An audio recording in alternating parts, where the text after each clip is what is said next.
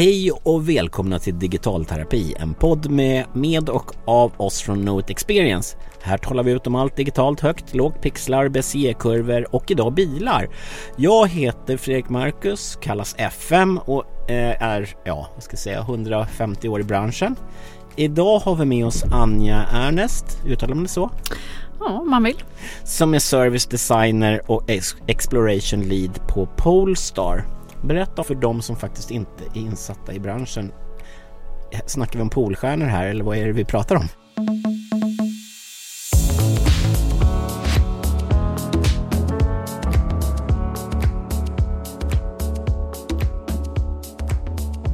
Polestar är ju ett high performance elbilmärke. Så att vi kör våra bilar helt och hållet på el med batteri. Och vi har funnits ute hos kunderna i strax över ett år nu. Mm. Väldigt roligt. Och den första Polestaren var ju inte helt el. Nej, precis. Det var ettan. Den hette Polestar 1, va? Ja. Den var snygg. Ja, den var fantastisk. Eller är. Ja, den finns ju fortfarande. Den går att köpa fortfarande. Ja, men precis. Och det är ju en hybridbil. Men lite Halo-bil på det sättet. Begränsad upplaga och med, vi pratade om ljud lite innan och att jag kan bara sitta i den och lyssna på musik. Ja, men det är ett bra rum att lyssna. Jag är ju stereokille och ljud sådär. Men annars nu är det all in på Polestar 2. Och sen kommer Polestar 3, gissar jag. Precis. Men det ska vi prata jättemycket om Polestar 3, hur den ser ut och hur den funkar. Nej, det får inte du säga. Men det är precis som att snacka med Tim Cook på Apple. Men vi kommer att prata runt, och du är ju som sagt exploration och du jobbar med gränssnitt och det är där du befinner dig och det är ju sånt vi snackar, så vi snackar inte motorlindning på elbilen och sånt, utan det är det vi kommer att prata om. Och varför vi sitter här och talar kommer jag på lite, för att de företag som vi talat med nu precis när jag är nere i Göteborg och gör 3 poddar har alla, det är nya elbilar. Jag snackade med Y-Waste igår som då håller på med optimera matsvinn, och så talade jag med Jimmy på Atakaki i morse som håller på med print on demand, kan man säga, om mode, och vi pratade lite runt det. Så att det är liksom miljö egentligen. Och varför vi sitter här och talar då, som jag säger, om man ska läsa lite ur en WHO-rapport här. Transportation, driving, flying and the like makes up nearly 15% of global climate change pollution according to 2012 data synthesized by VRI. It's the second most important cause of dangerous global warming. Och då kan man säga att ni är ju ett svar på det, och det är ert bland annat existensberättigande att ni är faktiskt noll, ni släpper inte ut någonting. Ja, men precis, och om man berör det bara som hastigast så kan man säga att i ägandefasen så är ju det överlägset om du kör på grön energimix att köra elektriskt. Särskilt Sverige. Ja, men precis. Men oavsett vilket land det är, så länge det är grön energimix så är ju det överlägset bättre. Sen så är det ju såklart tillverkningen som har en miljöpåverkan som är lite högre med batterier, och det är väl därför vi har vår Polestar Zero-vision. För att liksom kapa just den tillverkningsdelen. Just det, men ni är ganska noggranna på hemsidan där också, och gå igenom liksom den totala belastningen, och ni är väldigt öppna med det och så, som jag upplevde det i alla fall. Ja, transparens är ett av våra ledord, helt klart. Jag lyssnar på dig lite, för man researchar innan och googlar, som det heter nu för tiden. Medvetna val har du talat om. Utveckla. Ja, men jag tycker, när man pratar om design så är det ju mycket om att göra val, och att göra de valen medvetet är ju att inte bara gå på liksom någon form av känsla. Det är bästa sättet att komma fram till en bra design. Om man tittar på liksom rörelsen som man ser ganska mycket nu, att gå från tjänstedesign som är mer där du gör ett designlager till att liksom titta på hur kan vi designa backenden, och då är ju den från manuell till kanske mer automatiserad. Och i det så är det ju, då blir det helt plötsligt binärt att liksom, okej, här är ett vägval, om det är en kod som ska avgöra vilken rutt vi tar, då måste vi vara medvetna om hur den algoritmen ser ut eller så. Och detsamma gäller ju såklart i våra algoritmer i hjärnan. Vad vill vi uppnå med det vi ska göra? Vad är vår vision eller vår mission?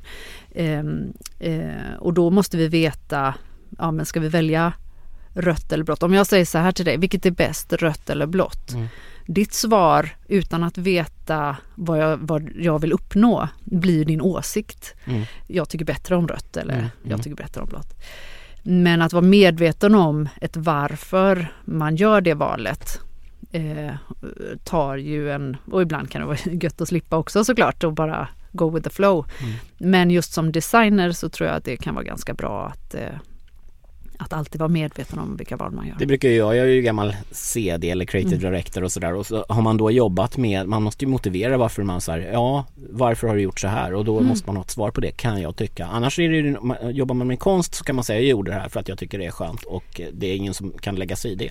Sen är ju för sig många av duktiga konstnärer är ganska medvetna också om vad de pysslar med och hur det passar in i tiden, men det är en annan sak. Du har snackat lite om så här med personas, glöm det, och liksom utveckla det här. Men det är lite samma sak där. Alltså om man tittar på det här med algoritmerna igen då. Om vi tar personas och sätter dem i kod, då är det liksom min tolkning av världen som blir satt i kod. Det vill säga liksom min åsikt satt i kod. Och inte är jag som har uttryckt, utan det är ju Cathy O'Neill såklart. Det innebär ju att de sen hårdras mer och mer till de blir arketyper som får spinn. Jag tror att liksom personas är ett jättebra verktyg för att ge de människorna internt som inte jobbar med design eller som inte jobbar ut mot kunder en förståelse för varför vi har gjort de här medvetna designvalen. Men att gå in all in och använda personas som någon slags designverktyg, det tror jag är förlegat lite grann. Och att det märker jag. Många av de UX-are eller vad man nu kallar sig i ID eller sådär, har slutat med det. Och dessutom kan jag tycka att ibland själv så är du så här, du är man i den här målgruppen, så därför är du intresserad av det här, och det hatar man ju, jag är inte ett dugg intresserad av det. Precis, och det är ju stereotyper kanske istället för personas, men det är ju fortfarande så att personas baseras på någon form av liksom, fördomsprofil som jag har skapat. Det som jag tror att man designar bort genom att använda personas som verktyg, det är den här känslan. Jobbar man tillräckligt länge så har man samlat på sig tillräckligt mycket relationer, förståelse för olika människor, om du har det intresset, och det tror jag man måste ha för att jobba med det här. Men du har ju, det här är ju ändå med en bil i mitten. Om man säger, jag kommer ihåg när man började snacka om digitalisering sådär, vad kan man göra? Man kan digitalisera musik. Ja, det har gått ganska bra. Det måste vi säga nu i efterhand.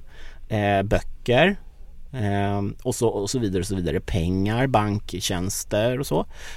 Och nu är jättemycket av dem på plats och vi tar dem för givna.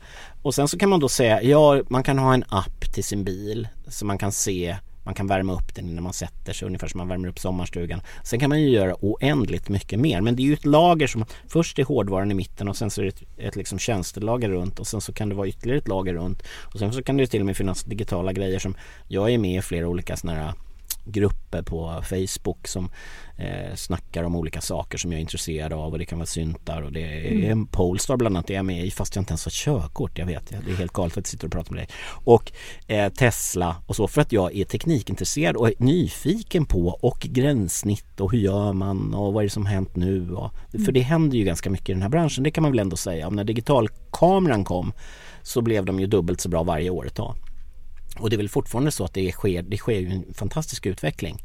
Samtidigt som jag börjar känna att det är ju ganska stabila och schyssta bilar, de senare liksom, modellerna av olika, liksom, både ni och andra. Liksom, så. Du har snackat lite som ändå, för det är bilen vi sitter och pratar med, även om vi sitter och snackar om personas hit och dit och olika saker här, så rör det sig runt bilen hela tiden, och det är det du gör på ditt jobb dagligen. Du har sagt också i en annan grej jag lyssnar på, designa bort rädslan. Kan du utveckla det? Nu var det så många saker som jag bara kände att jag ville svara på i det som du pratade om innan där. Alltså, det är bara som en liten reflektion på det. Och det här med hårdvara, mjukvara, vad är det som... Jag menar, en sak är ju att vi har en bil på vilken vi designar tjänster. Där blir ju hårdvaran produkten och ett tjänstelager som förstärker det ägandet. Men sen kan man ju också se hårdvaran som en enabler, och det säger inte jag att Polestar anser. Men jag såklart som tjänstedesigner och som liksom inom någon form av digitaliseringsmission, jag vill ju se att där liksom hårdvaran jackar in i ett ekosystem som kunden har eller som människan har. Där tjänstelagret är primärt och hårdvaran det är liksom, du kan jacka in vilket hårdvara som helst i det. Så mest en reflektion kring vad är det som är det viktiga i hårdvaran eller mjukvaran då. Sen så ställde du en fråga efter det som jag också skulle svara på, om du återupprepar det. Ja, designa bort rädslan. Ja, men precis.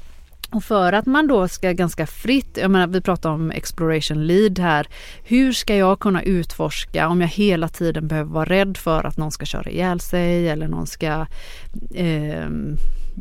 förstöra hårdvaran. Eller om jag är ny bara, jag är bara gammal och har kört en gammal vanlig standardbränslebil och känner att det är så mycket elektronik här och lägger jag i backen, kör jag in i väggen. Alltså det finns ju mycket. Ja, men precis. Och då tänker jag ofta när jag pratar om att designa bort rädslan, kanske inte är så mycket till kunden utan mer för att liksom jag ska få en fritt spelrum att utforska på. Och då är det viktigt att man liksom ser det här som ett hur djupt får jag gå i bilen? Får jag styra hastigheten med min app? Nej, det får jag inte. Därför kan jag ganska fritt leka där, för den ger mig inte access till de bitarna som kan göra att det blir farligt. Designar bort risken på det sättet. Och det såg vi innan, jag har ju suttit nu och du har demat en massa prylar. En del får vi inte snacka om, men du tog också och visade till exempel att man kan sitta då när man tar och laddar sin bil, så kan man ju sitta och titta lite på film eller göra vad man vill och så. Men att när man då bilen startar och man börjar rulla, då försvinner bilden. Men ljudet fortsätter, så du kan fortsätta att lyssna på.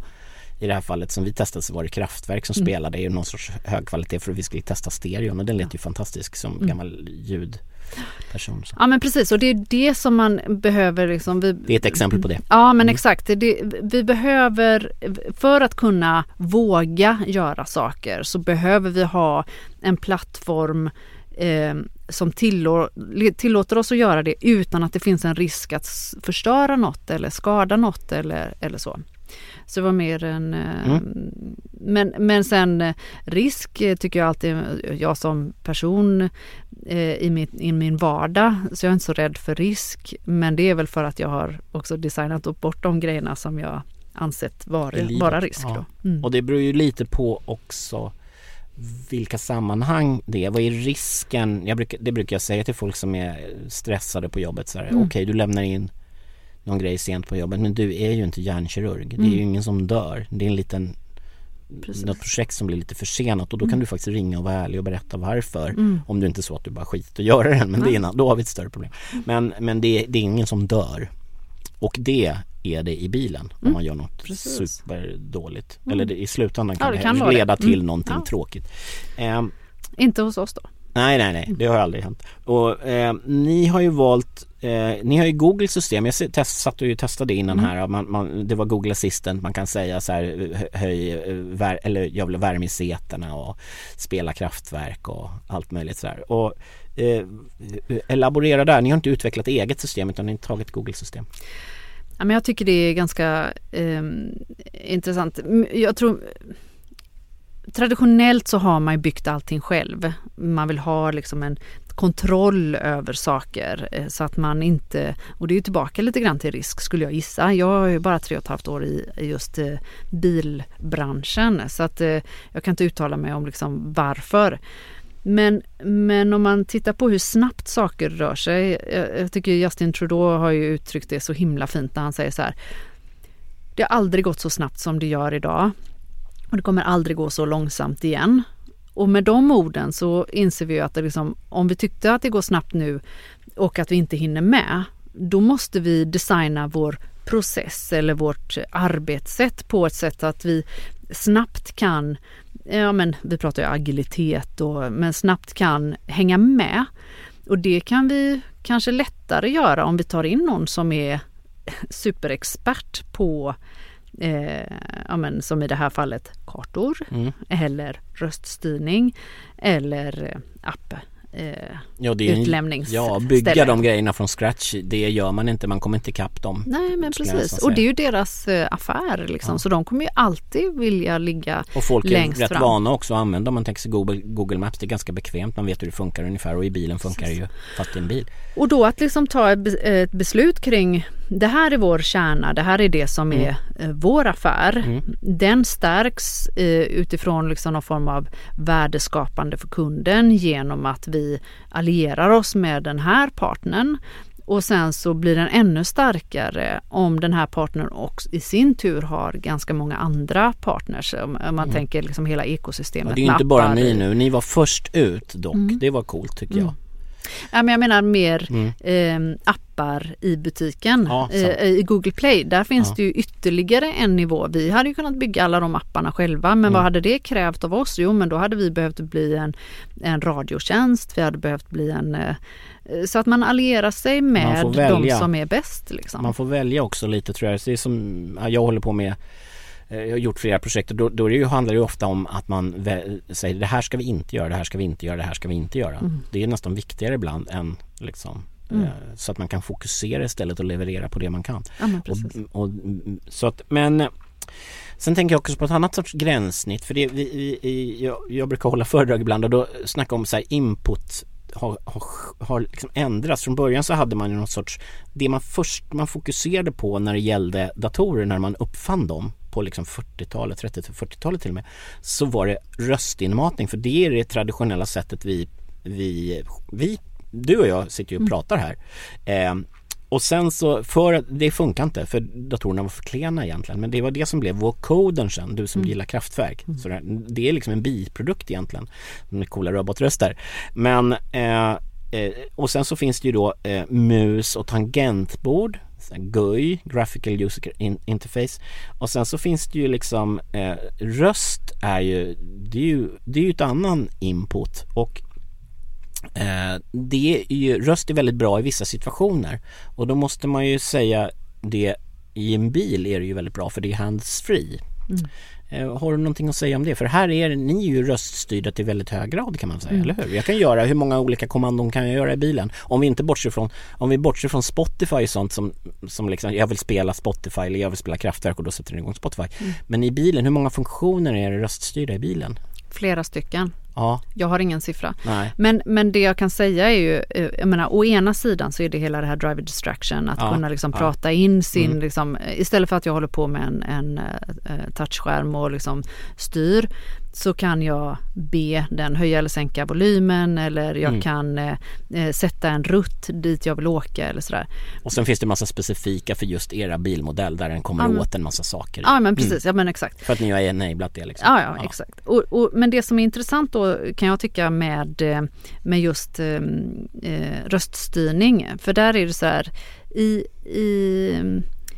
när jag har röststyrning hemma så blir det en liksom awkward situation lite grann, för att jag har ju fortfarande händerna tillgängliga. Det fanns en app för några år sedan som hette Kokbokshyllan, där man kunde liksom styra recept, nästa steg i receptet, för att vara kladdig om händerna liksom, vill man inte röra sin iPad. Men i övrigt så är det liksom lite artificiell användning för mig som inte är 22 då, som vi kom fram till tidigare. Så blir det liksom lite krystat att använda det. Det är inte naturligt att använda röststyrningen. Men som vi sitter här, om jag säger nu, Hey Siri, what's the weather in Gothenburg? Den är inte available nu för att jag stängt av det. Men liksom, det är ju, men precis. Då har man bara, varför gör du det? Varför kan du inte kolla tyst istället på telefonen? Men kolla ut genom fönstret. Typ. Ja, det är också en grej. Men däremot i bilen så blir det en mer naturlig situation att göra det här. Plus att min erfarenhet av röststyrning, jag körde Alexa för några år sedan, var ju att hon vägrade förstå mig och vägrade prata med mig. Och då slutade jag prata med henne. Det blev liksom en dålig relation. Och i bilen behöver jag liksom inte skämmas över att vi har en dålig relation, utan jag kan jobba på den. Det är inte pinsamt att sitta och prata rätt ut i luften. Nej, men precis. Det sagt så är det ju så att jag kanske inte använder den så mycket när du sitter i bilen. För om jag misslyckas första gången så blir det pinsamt. Sitter jag själv så kan jag prova några gånger och kanske Och sen blir det ju, det brukar jag också säga så när man använder sådana tekniker, det är ändå lite cutting edge och köra röststyrning, så då kan man ställa den retoriska frågan till sig själv: tror du att det kommer bli bättre? Ja. Ja, men precis, och det är ju det som är, den kommer ju bli bättre om jag föder henne eller med data, med data. Ja, och den känner igen din röst och så. Ja, men precis. Min sons vägrar jag när jag går in och ska sabba för han ligger och sover i sitt rum och vägrar att vakna, då den lyssnar inte på mig. Nej. Därför att den tar hans röst bara. Och sen en lite udda fråga här. Polestar då, är det en testballong? Alltså, för det känns lite som att det finns ju, ni är gemensamma ägare med Volvo ändå. Det är ju inget hemligt. Och då skulle jag kunna tänka, nu elaborerar jag, och jag jobbar ju inte hos er, att då testar de, nu gör vi en ren elbil som är high performance här, och om det går åt helvete, då kan vi alltid bara yxa bort dem. Men det har jag inte gjort, för ni har fått jättebra recension. Alltså ni räknas ju som jättebra. Och folk är jätteimponerade av er relativt nya, måste vi säga. 2. Jag måste säga att jag är djupt imponerad av den organisationen som vi har och de människorna som jag arbetar tillsammans med. Jag har ingen aning, men jag kan ju inte tänka mig att vi är en testballong. En imponerande sådan i så fall. Men jag låter dig spekulera kring det. Men hade ni tagit ut en bil som var jättedålig och inte blivit bättre? För det är ju en iteration, man itererar ju med bilar också. Och sen så kom den nästa och den blev jättedålig och så därför då kan man ta bort det. Jag känner ju speltillverkare som släpper ut testspel för de är så stora under andra namn till och med. Och går det bra, då suger de tillbaka det och så bara. Nej, men alltså, jag tänker att men ni har ju ni jobbar ju, ni har någon samma grundplattform har ni i alla fall. Vi är ju ett företag som behöver göra bra grejer. Annars har vi inget existensberättigande. Men det är ju inte unikt för oss. Det gäller ju oavsett vilken bransch och vilket bolag du jobbar med. Det är som jag brukar citera Frank Zappa ibland, förutom Steve Jobs. Frank Zappa sa: det bästa sättet att göra någonting bra, det är att göra det bra. Lite roligt. Då ska vi se. En elbil är ju mer än bilen. Tycker du, om du jämför med vanliga bilar, jag vet att du inte är någon sorts generell bilentusiast, det var inte därför du började, du är en gränssnittsperson, kan man säga så. Och att det finns ganska mycket mer grejer man kan göra med bilen och använda appar till. Här är man nästan hänvisad till stundtals att använda vissa appar, eller man kan göra mycket mer för bilen är mer uppkopplad. Och då ska vi se här frågan på det. Så en elbil är ju mer än bilen om man jämför med en vanlig bil, tycker jag. Men en vanlig bil kan ju vara lika uppkopplad ändå. Men jag menar att man kontrollerar både hård och mjukvara. Om man tittar på Apple och deras telefoner kan man säga, så deras framgångsfaktor är ju lite att de både gör operativsystemet och gör telefonen. Och det ihop gör att det blir väldigt tajt integrering. Och det jag har svårt, de vill ju också bygga in mig så att jag har svårt att byta. Men jag kan tycka att det är ganska schysst att jag kan sitta i min telefon, jag klipper ut någonting, klistrar in den i datorn och sen flytta bilder hit och dit. Det är snyggt. Och jag kan använda min klocka här nu när vi tog bilder på varandra i bilen, så använde jag klockan som där jag kan se hur vi ser ut, och då ställde jag telefonen upp i bilrutan och sådär. Det är ju sånt som man kan göra om man har bra fantasi och sen fatta hård och mjukvara och kan koppla ihop det, och det är ju det ni gör väldigt mycket just med den uppkopplade bilen. Det måste man ändå säga att den här bilen är verkligen, eller hur? Ja, sen så är det ju så att den är uppkopplad är ju egentligen bara en förutsättning. Att det är en elbil ger helt, jag menar att det är en uppkopplad elbil, det är det som ger lite coola grejer. Uspen, för att egentligen inte uspen utan förutsättningen skulle jag säga. För det som det gör är, för 2 år sedan ungefär Jag vet att det var på vintern, så var det vid något tillfälle. Det fanns inga lediga så här telefonrum och inga bra sittplatser på kontoret. Så då tänkte jag så här, om jag sitter kvar i bilen och jobbar under tiden. Okej, det var inte optimalt för att liksom slänga upp laptopen och sitta och skriva och sådär. Men jag kunde flytta baksätet och så. Problemet var, det här var inte en Polestar då som ni förstår, i och med att det var 2 år sedan. Det var ju att det gick ju på 12 volts batteriet, tror jag. Vilket resulterar i att liksom klimatsystem och HMI stängde ju ner varje kvart. För att annars så laddar ju det ur. Ja, då kan du inte starta bilen. Nej, och det blir ju ganska kallt då när man satt där i bilen och helt plötsligt försvann värmen och luften och allting. Det som är det fina med elbil då, det är ju att du har ett ganska stort batteri, så att där är ju inte risken lika stor att det laddar ur om du sitter kvar och tittar på film eller faktiskt sitter och jobbar. Med datorn, ja. Så kopplar du in den i laptopen så kan du sitta där i 3 månader. Liksom. Ja. Det är ett problem och det är ju i mitt fall damernas då. Man behöver ju ha tillgång till det. Ja. Men förutom det så är det ganska bra arbetsplats. Men så det är väl och du behöver inte ha dåligt för jag menar det som jag hade kunnat göra för 2 år sedan är ju att dra igång motorn. Men då får du ju hela den här skuldkänslan kring tomgångskörning och så vidare då.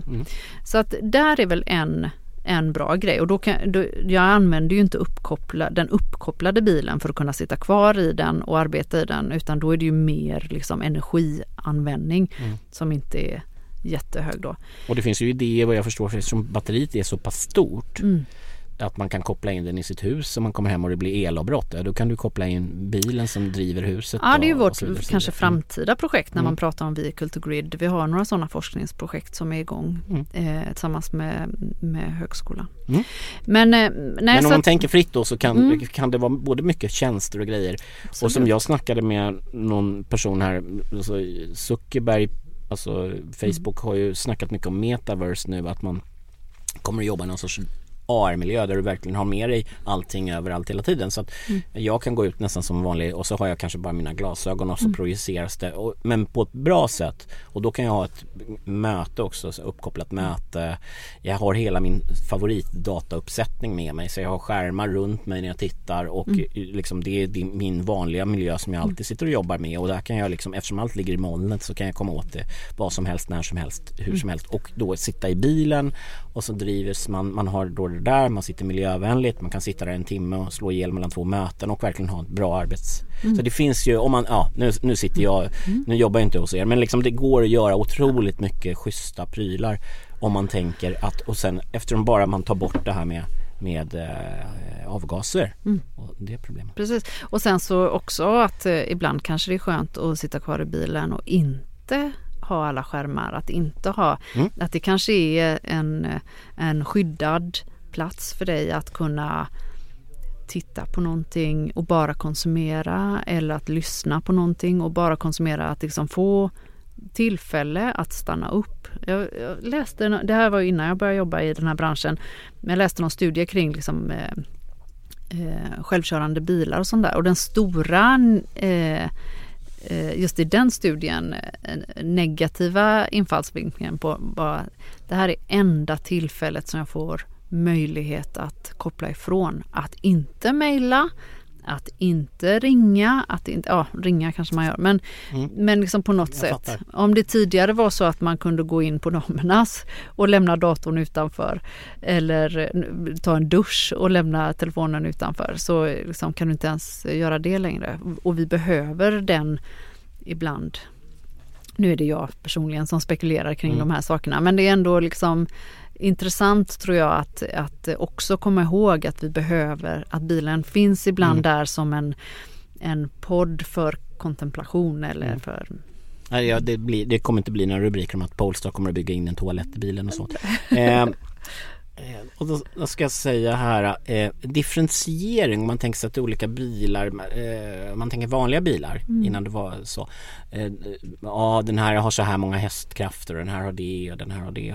Differentiering, hur jobbar ni? Jag tycker redan nu att det finns om man tänker sig i branschen, om man ska vara helt sådär, så är det ju bland rena elbilar så har ni fått bra recensioner och ni sticker ju ut. Men nu, det här hur jag uppfattar det, så får du säga nej, du är ute och cyklar här. Men ni är skandinaviskt kan man ändå säga, välbyggt kan man säga också. Och så och en hyfsat distinkt liksom look. Jag har sett bilen nu, jag har sett den såklart förut live, jag bor i Vasastan så det börjar dyka upp liksom överallt. Men jag ska också säga att se den på riktigt och sitta i den var schysst. Det var schyssta material, ni kör vegan, det var ganska så här medvetet liksom. Och det kändes schysst och ljudet var fantastiskt bra måste jag säga. Och hur jobbar ni med differentiering i övrigt? Liksom, vad är det ni liksom kärnvärde, vad är det ni försöker liksom särskilja er med? Ja, men det är väl miljösidan kring det här. Hållbara kanske man ska uttrycka det som. Hållbart men också teknik tycker ju vi är intressant och design. Och då är det liksom bilens hårdvara är själva liksom det fysiska uttrycket av det där och sen så har ni då en liksom mjukvara och sånt. Ja men alltså jag tänker ju, jag menar du jobbar ju inom en bransch, jag tänker inom reklam eller... Jag är ju också mer åt tjänstehållet och aldrig egentligen varit 100% reklamgubben. Nej men då vet man ju det att mycket handlar ju om liksom någon form av värdegrund att stå på eller liksom någon form av vision kring hur man vill uppfattas. Vi pratade om medvetna designval innan. Att liksom, men ska vi välja det här eller det här? Ja, men om vi har värdegrunden så har den redan gjort det valet för oss. Polestar Zero, för att lyfta fram det en gång till. Nu jobbar inte jag med det, men jag tycker det är så himla fint. Berätta vad det är. Ja, Polestar Zero handlar ju om att vi ska ha noll utsläpp i tillverknings... Just det, noll vision. Och det valet är ju lätt för oss att göra för det är ju dit vi ska. Okej, för ni, precis. Och blir vi lite geekiga igen. Berätta om plattformen Android Automotive. Ni var första biltillverkaren som körde ut det. Nu är det flera som har det, va? Jag ska säga Google Automotive Services är ju lagret ovan på Android Automotive. Och där var vi ju först. Förra sommaren kom våra första bilar ut med det. Vi har inte haft något annat. Och det är tvåan? Tvåan, ja precis. Ja, just det. Polestar tvåan. Ett har vi också. Men som sagt, det kommer ju in, det finns ju även i vissa andra bilar redan idag. Ja, det är inte liksom Polestar Proprietary utan de jobbar ju med. Ja, precis. Men det som varit roligt är ju när man är först, det är ju att man får vara med och påverka. Det finns ju också en frustration med att inte allting är klart. Så det beror på vem man är. Men det är väl också att det är väl någon sorts win-win. De tycker ni är trovärdiga att jobba med och vill släppa det där och så tvärtom. Men jag tänker just som konsument så liksom kommer man in och så säger man så är man en early adopter och tycker det är intressant att vara med så är det ju roligt att vara med och se utvecklingen och jag var med från början och jag lyssnar på dem innan de blir kända stilen. Men om man kommer in och förväntar sig att allting ska vara så som man har haft någon annan device i vad kan det vara nu 13 år så är det ju lite olika lägen. Är det kul att jobba med det tycker du? Och det finns... Ja men verkligen. Jag menar utforskande är ju min det är ditt det är jobb, ju det, så att det finns inget annat. När de är klara och vi bara kan... Det kommer aldrig hända. Ja men när de är klara då är jag någon annanstans. Ja, det är så ja. Eller nu utvecklar vi inte längre. Nu förvaltar vi bara. Ja, precis. Då jag hittar på något annat. Jobbar du på NASA istället eller något? Ja, men jag är nog kvar på Polestar men kanske i ett annat område. Ja, Mars-bilen. Då ska vi se.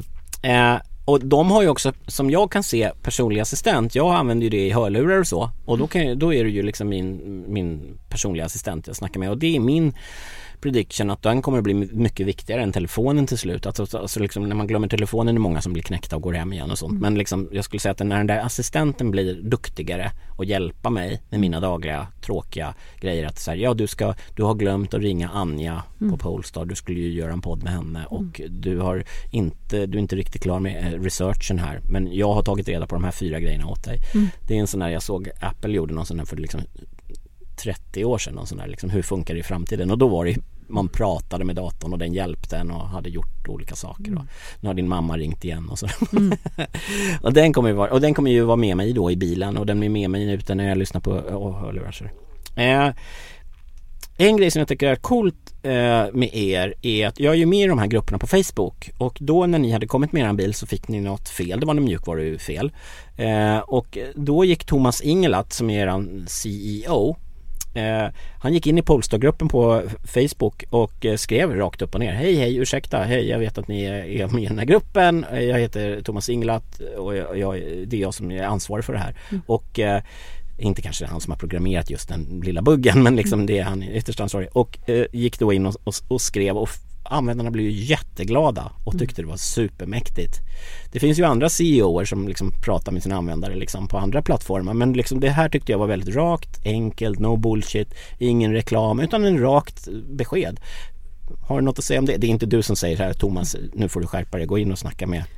Jag ska säga att jag tycker Thomas är en sån otrolig källa för inspiration. Han är väl gammal designer, va? Han är designer. Han är designchef på andra varumärken. Men jag vet inte vad jag ska säga. Han är passionerad. Han älskar, eller verkar ju som att han älskar det han jobbar med.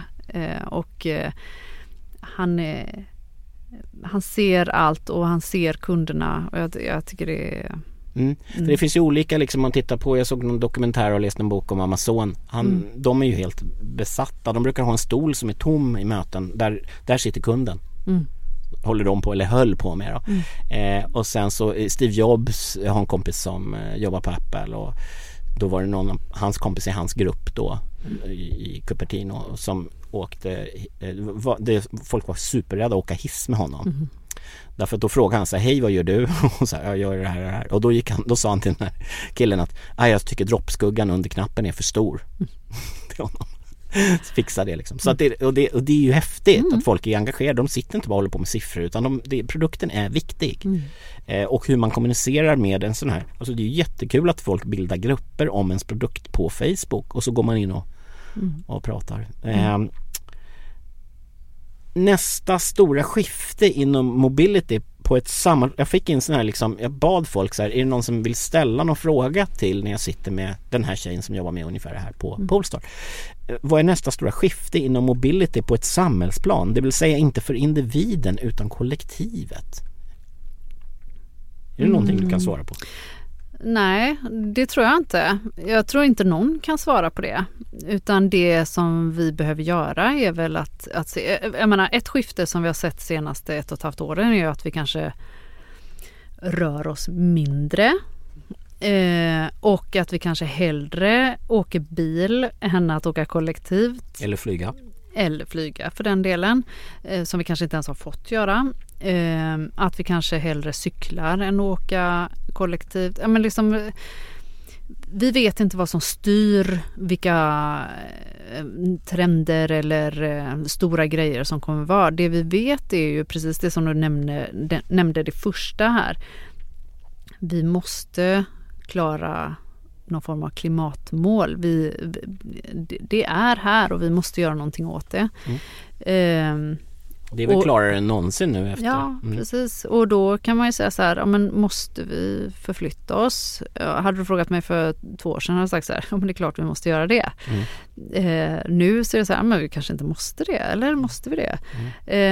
Så det enda man kan göra är ju att spekulera, och att man inte låser sig fast vid en bild av vad framtiden är, utan att man utforskar alla möjligheter och kanske inte lägger, det låter ju töntigt så, men inte lägga alla sina ägg i en korg, utan att man gör omeletter lite här och var kanske. Jag har kommit en ny generation också som många vill jobba med någonting som gör skillnad. Ja, men verkligen. Och det här stämmer ju in på det. Sen om vi är lite mer så här konkreta så vet jag att man kan snacka om med elbilar så finns det range anxiety och alltså man är orolig över att om man ska vara helt så här, precis som med mobilen man är gör så lite så här, jag kan inte göra någonting och man blir stressad över att man inte ska komma dit man är, men det finns ju massor med system kring det som räknar ut vad närmsta laddstationen är. Men och jag vet att du har, eftersom det är det som kallas dogfooding i vår bransch, det är att man faktiskt gör det som man jobbar med. Alltså om du jobbar med hundar så har du en hund hemma och vet liksom lär dig. Och du åkte till Boden vet jag med någon polare. Det är ju ganska långt härifrån. Ja, men det var inget problem. Alltså, det är ju lite det här, vi behövde stanna några gånger. Nu känner jag att jag pratar väldigt mycket om damerna, så det har blivit lite tema här. Men förstår jag menar, man måste ju alltid stanna en liten stund för att göra saker. Man sträcka på benen. Ja, och hur mycket behöver du ladda? Alltså, min upplevelse innan vi åkte, för vi åkte veckan efter vi hade fått bilen. Min upplevelse innan vi åkte var nog lite mer stressad än efter vi kom tillbaka. Vi gjorde jättemycket efterforskningar. Var kan vi ladda? Vi kan ladda där. Och så hade vi flera olika tjänster för att se. Och så var det, men norr om Sundsvall, där finns det inte några alltså 150 laddare. Hur ska vi lösa det? Oj. Men det var ju inget problem. Jag tänker... Min ingång in i att köra elbil som är kopplad till min range anxiety, det var ju att köra hybrid. Typ, jag vet inte vad det var, säg att det är 50 kilometer. När du laddar en hybrid så går det inte så himla snabbt, vilket betyder att om det är det jag relaterar till när jag ska köra elbil så blir det ju väldigt stressigt. Å andra sidan, precis som det du nämnde innan, om min relation till elbil är min telefon, då är det också sådär, men jag vet att jag laddar den varje kväll och jag vet hur jag har redan en liksom känsla för det.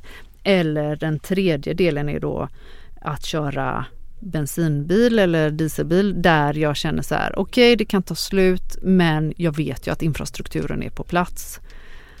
Och har jag då, första veckan efter jag fick mitt körkort, då var jag också lite så här, var finns nu tankstationer och jag måste ha koll på det om jag ska köra långt och sådär. Och det är ju lite så man får jobba med det här också. Någon form av mognad kring elbilskörandet. I min vardagliga körning så upplever jag aldrig något problem och jag upplever inte att... Du är ganska långt till jobbet ju. Ja, jag kör, just för tillfället har jag ju det. Jag bor temporärt lite söder om Göteborg, så tar det en timme att köra. 10 mil ungefär. Jag pratade med några kollegor och de var så här, men hur ofta behöver du ladda? Jag tänker inte ens på hur ofta jag behöver ladda. För att jag kör till jobbet, pluggar in, kör hem, pluggar in. Och jag kanske ligger på 70% när jag kommer hem. Det såg jag. Ja. 69 om jag ska vara ärlig. Ja, precis. Och då är det ju inte ett så stort problem. Liksom. Och då tar ju bilen också sig till dig att nu har du så här mycket laddning. För nu när jag tittade på din färddator så att säga, man säger nu, eller ditt system, då hade du 95% laddning för du kom från jobbet nu. Och sen så stod det att du skulle ha 69 när vi slog in din hemadress. Precis. Så då har du bra kontroll. Liksom. Och där har du ju det tjänstelagret. Precis. Och där har vi ju det tjänstelagret som ger oss det stödet till hårdvaran. Och som blir bättre hela tiden. Exakt, också. Jag säger jag ska köra till Boden, okej, då behöver du stanna i Mariestad kanske som första steg. Okej, nu har jag laddat i Mariestad och då kalibrerar den om och säger så här, okej, nu har du så mycket laddning, jag ska fortfarande till Boden, okej, men då kanske du behöver ladda i Gävle. Jag hittar på ställen nu då, för dumt att köra till Gävle nu kanske. Men att man liksom på något sätt hittar sin rutt lite grann och får stöd från liksom väl genomtänkta system då som har koll också på infrastrukturen. Ja, och som blir bättre hela tiden. Plus att infrastrukturen blir ju bättre så att saker vi sitter och pratar om nu behöver inte du spekulera, men säg att det är bortom 2, 3, 4, det vet vi inte, men det kommer ju byggas bort. om vi ska nå dessutom våra klimatmål så måste ju fler än de procenten som nu, om vi säger att det är, jag tror att det är såg någon siffra på 2,5% eller någonting som av elbilar nu i penetration, så kommer ju det att gå upp såklart. Och så hur snabbt, det behöver man inte göra. Det har vi, min bransch eller IT-svängen har ju tagit fel några gånger på hur snabbt folk vänjer sig vid saker och börjar använda. Jag gjorde e-handelsgrejer runt 2000 och folk var inte beredda att köpa en resa för 30 000. Men sen några år senare funkar det alldeles utmärkt. När man bygger gränssnitt inne i bilen, det här är en mycket konkret fråga, för instrumentbrädan och den där stora skärmen. Instrumentbrädan är ju liksom det som sitter bakom ratten mer om man tänker sig. Jag är lite övertydlig här. Och sen så har man den där stora skärmen som ni har. Ni har en stående skärm som jag tyckte var bra och stor och väldigt lättläst för mig som börjar bli gammal. Vad ska man tänka på när man designar för skärmen på det sättet? Både instrumentbrädan och skärmen som är jätteolika skärmar egentligen och har olika syften också. Upplösning och sånt där och fonter. Du behöver inte säga att vi använder Arial 12 punkter. Det är inte det jag är ute efter, men vad är det jag ska tänka på i den speciella miljön ändå som de här grejerna är i? För du nämnde ju det själv innan, liksom när man gick från att peka på en pixel med en muspekare. Jag menar då kan du bli pixelspecifik till att du ska interagera med din telefon. Då behöver du ha lite större träffyta så att du inte hamnar utanför. Och såklart om du då dessutom ska liksom titta på vägen och trycka på, då kanske man behöver ytterligare lite större. Så att det finns ju liksom design guidelines för det här. Så att, och ni har ganska, och sen har ju själva systemet har ju säkert riktlinjer, men sen så är det ju också när du sitter i bil, tänk på de här grejerna. Ja, men precis. Och sen är det väl kontrast, om man tänker sig tillgänglighet som vi jobbar jättemycket med. Nu har man ju krav på det när man då tar bort tjänster och hänvisar bara till försäkringskassan, ska du anmäla ditt barn eller något bla bla bla, Försäkringskassan, de blir ju stämda nu. Nu finns det ju lag på det. Och ni har väl också, ni tänker ju kontrastvärden och så. Ni skriver ju inte vitt på ljus bak. Ja, men liksom, det var ju ganska bra. Jag tyckte det var väldigt hög kontrast på allt jag såg i bilen. Ni jobbar ju mycket med svarta bakgrunder. Och sen så och där är det lite adaptivt också. Jag menar, du såg Google Maps när det var dagsljus ute. Och sen så skiftar ju den när det blir mörkt ute, så att du inte, för jag kan ju bli lite känslig också liksom, om du har en skärm som lyser och så ska du se på vägen, det är ju ändå ja, men det är som på båtar och sådär, man är på kommandobryggan så brukar det vara rött ljus för att man inte ska bli nattblind eller och så designar man bort allting som är irrelevant. Det är klart att det är att vara. Vi pratade lite om affärsmodellering innan, att man är så här, okej, vad är vår kärnverksamhet, vad ska vi inte göra? Lite samma när man gör design, det är inte bara i bil, oavsett var, liksom, ta bort det som distraherar. Och sen är det olika som du sa, beroende på vilken tid på dygnet det är olika mörkt ute, det är olika ljus, nattkörning kontra dag. Och så där är ju ett bra system också som man bygger nu också, det känner av liksom att nu är det på lunchtid så därför presenterar vi de här sakerna på vår sajt, och nu är det helg och allt har ju blivit så. Precis. Och det är ju, desto mer uppkopplade du är, desto mer kan du bygga in sådana där smarta funktioner. Om man ska optimera upplevelsen, talar ni med personer, alltså ni gör ju mycket kundundersökningar och sådär, antar jag, och testar saker och AB-testar prylar och så. Och sen har vi det där med magkänsla och chansa och så. Hur tänker ni där liksom, när ni utvecklar nya roliga funktioner? Jag kan tycka ibland att ibland så tar man och kollar så mycket på vad folk säger, som jag tror det var Steve Jobs som sa det, att liksom, vi frågade folk, hur vill ni att en dator ska se ut? Frågade 3500 pers, och då sa de att det ska vara en grå plastgrej liksom. Och då sket vi det och gjorde iMacen som var genomskinlig och bla bla bla. På den tiden i början när den kom var den så här transluktent och blå och konstig. Och det räddade Apple som höll på att gå konkurs. Det är svårt att tänka sig nu, men då det var strax innan 98, 99 där. Vad säger du om sånt? Hur jobbar ni med liksom ren sån där galenhetsinvasion? Du snackade om att ni hade konstnärer inne och alltså, en massa sånt där. Vad säger du? Men många frågor kanske. Ja, men precis. Nu försöker jag bena upp dem lite grann. Alltså, om vi tittar på apparna då. Så är det väl att ha ett öra mot marken, att se liksom vad man tror själv i det. För det, liksom, att förstå, att fråga kunderna, då frågar du ju ofta på en befintlig tjänst som exakt, du som designar. Man kan tycka till om. Precis, inte tjänsteinnovation då. Man ska se det som tjänsteinnovation. Jag menar, har man inte kört elbil och aldrig laddat på en laddplats, hur ska du kunna svara på vad du vill underhålla dig själv med där?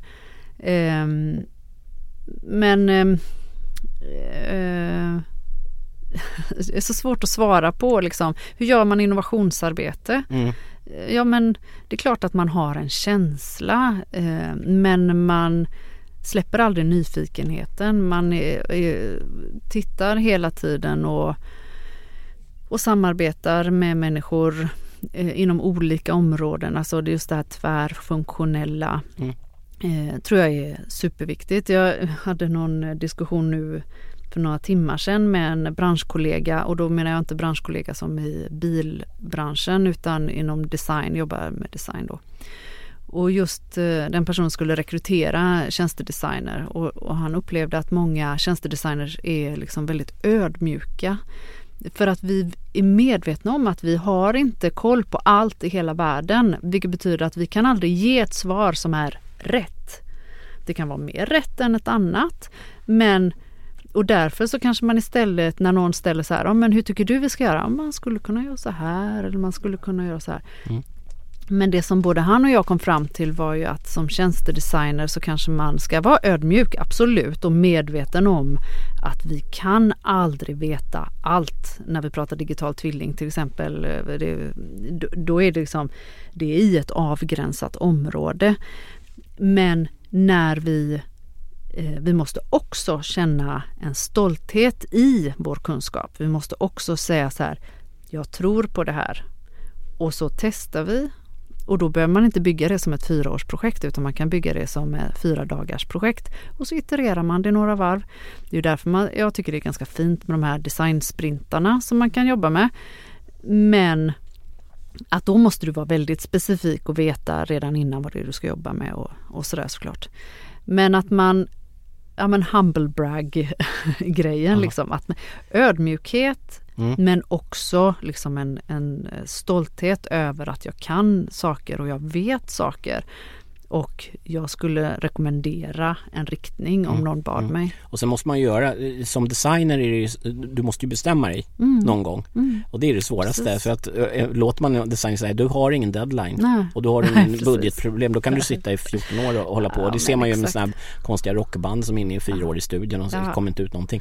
Men sen är det ju också, sen så kan det ju, som vi sa, alltså, när det gäller viss design, om man ska få feedback så kan du inte få det, för att folk, om den här grejen inte har funnits ute tidigare så kan de inte ta ställning till det. Det är en sån här Steve Jobs pryl igen. Men han sa i början då att vi gör saker som vi gillar, som vi vill använda själva, och det kommer man en bit på. Sen har jag lärt mig också som designer att du kan inte utgå från dig själv. Därför att där är jag ju då 50-80-årig skäggig gubbe. Så då så designar jag ju allting som funkar jättebra för 50-80-åriga skäggiga gubbar, men det behöver inte fungera jättebra för en mycket yngre Anja Ernest som inte är gubbe och så. Sen kan det säkert funka vissa saker. Vi är lite gubbiga båda två kanske, jag vet inte. Men när man håller på i din bransch och så, vad är det så här, ibland kan man fråga vad är det svåraste liksom? Vad är det svåraste liksom, tycker du, att få till? Vad är den största hörden liksom, sådär, alltså. Om man reste till månen kan jag tänka mig att de hade en del. Jag tänker det som du nämnde här, eller som vi pratade om precis innan här. Det är ju, hade det inte varit skönt på något sätt att veta allt? Eller att ha en liksom digital tvilling av världen. Med alla input, och då menar jag inte bara... Det är väl det Google har försökt göra. Ja, men jag har inte tillgång till den. Men liksom, att du kan prototypa i en virtuell värld först och se konsekvenserna. Det finns ju så fantastiskt mycket populärkultur som berör de här grejerna, där man liksom så här, om i den här dimensionen, hur hade det sett ut då? Och så om det var i den här dimensionen där vi har ändrat bara det var den här serien Devs. Just det. Där för att liksom hitta i vilken minsta komponent hade jag kunnat ändra på för att utfallet skulle bli så här. Och det är idag bara populärkultur. Vi kan inte göra det. Nej. Jag hade velat liksom, hur kan jag få göra fler mer och det här gäller ju inte bara på Polestar utan jag som person allmänt, då. Liksom, hur kan jag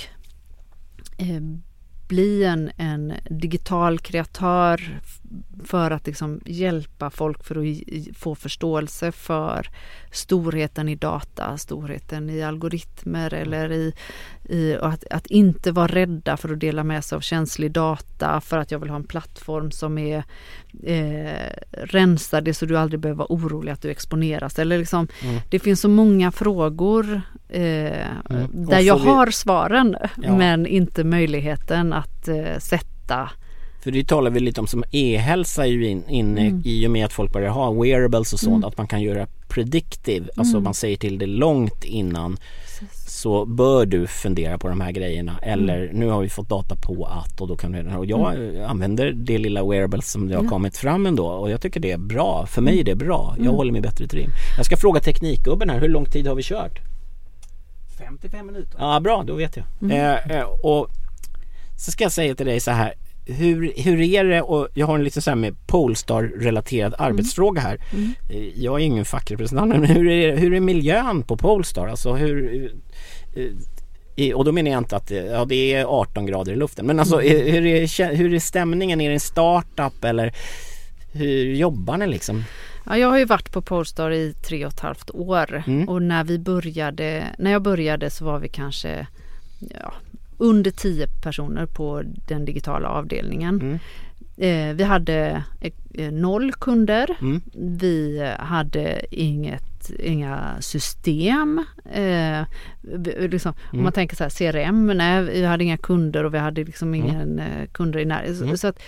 Så att om man ska se, vad är en startup? Men det är ju att bygga upp någonting från scratch lite grann. Men det är också en kultur, precis. En framåtlutad anda liksom. Man är passionerad, jobbet är någonting som man fortsätter att tänka på efter man går hem, eller vi är inte där för att liksom hålla det vid liv, eller vi är där för att vi älskar det vi gör och då vi som är jag, ska jag säga, för jag kan ju inte svara för alla på hela. Då var vi omkring 80 personer. Nu är vi omkring jag vet inte om vi är över 1000 eller däromkring. Vi har flera fabriker, vi finns i massa marknader. Alltså, vi har ju en ganska hög hård expansionsplan på marknader. Och det är klart att det påverkar ju liksom hur ska beslut fattas och vem ska göra vad. Förut kunde jag gå över till dem på designavdelningen, eller jag kunde gå över till någon och säga, du ursäkta Stefan, varför har du gjort så här? Jaha, är det så? Ja, men jättebra. Och så nu är Stefan liksom 112 personer. Och då blir det helt plötsligt och de sitter kanske i England, kanske i Kina och då är det helt plötsligt lite mer mäckigt att få ihop alla och få svar och få liksom och återigen, det här är min personliga syn på det hela. Det sagt så upplever jag att vi fortfarande drivs av passion. Vi pratade om Thomas innan. Han sätter ju den tonen där. Ja. Engagerad ton. Ja, men precis. Och det är det man vill, så är man också som person, eller folk är olika, men jag har ju alltid byggt på att jag är entusiastisk och tycker det är kul det jag jobbar med liksom. Och är det inte det, så ser jag till att det blir det. Precis. Alltså, någon trend att hålla koll på framåt i er sväng, eller vad är nästa stora heta grej liksom, om man tänker sig inom, har ni något? Men jag kan ju bara tänka appar i bil, eller? Ja, du får det är klart, det är väl det hetaste som finns, tänker jag. Ja. Hur kan man få in fler in i det här ekosystemet? Hur kan utvecklare välja Polestar och säga det här är det häftigaste som har hänt. Jag glömde att säga en grej när jag snackade om er miljö där. Hur bygger ni team och sådär? Hur tänker ni där? Att vi vill ha bra team. Nej, jag vet inte vad. Ja, vi vill bara anställa puckon. Nej, men jag ska säga det. Det är faktiskt en relevant fråga. För liksom med en hög rekryteringstakt och en tuff marknad också. Det är ju många som anställer folk. Ja, men verkligen. Och i Göteborg, där vi liksom gräver upp, bygger ut. Jag menar, vi är i en expansionsfas både i vår by. Hur ska vi då också kunna rekrytera in den här kompetensen? Och ändå ska jag säga, du kände ju till oss innan vi hade det här samtalet. Du har varit i grupperna trots att du inte ens har ju inte ens körkort, va? Men jag tänker ta körkort, för jag måste säga att jag är så peppad.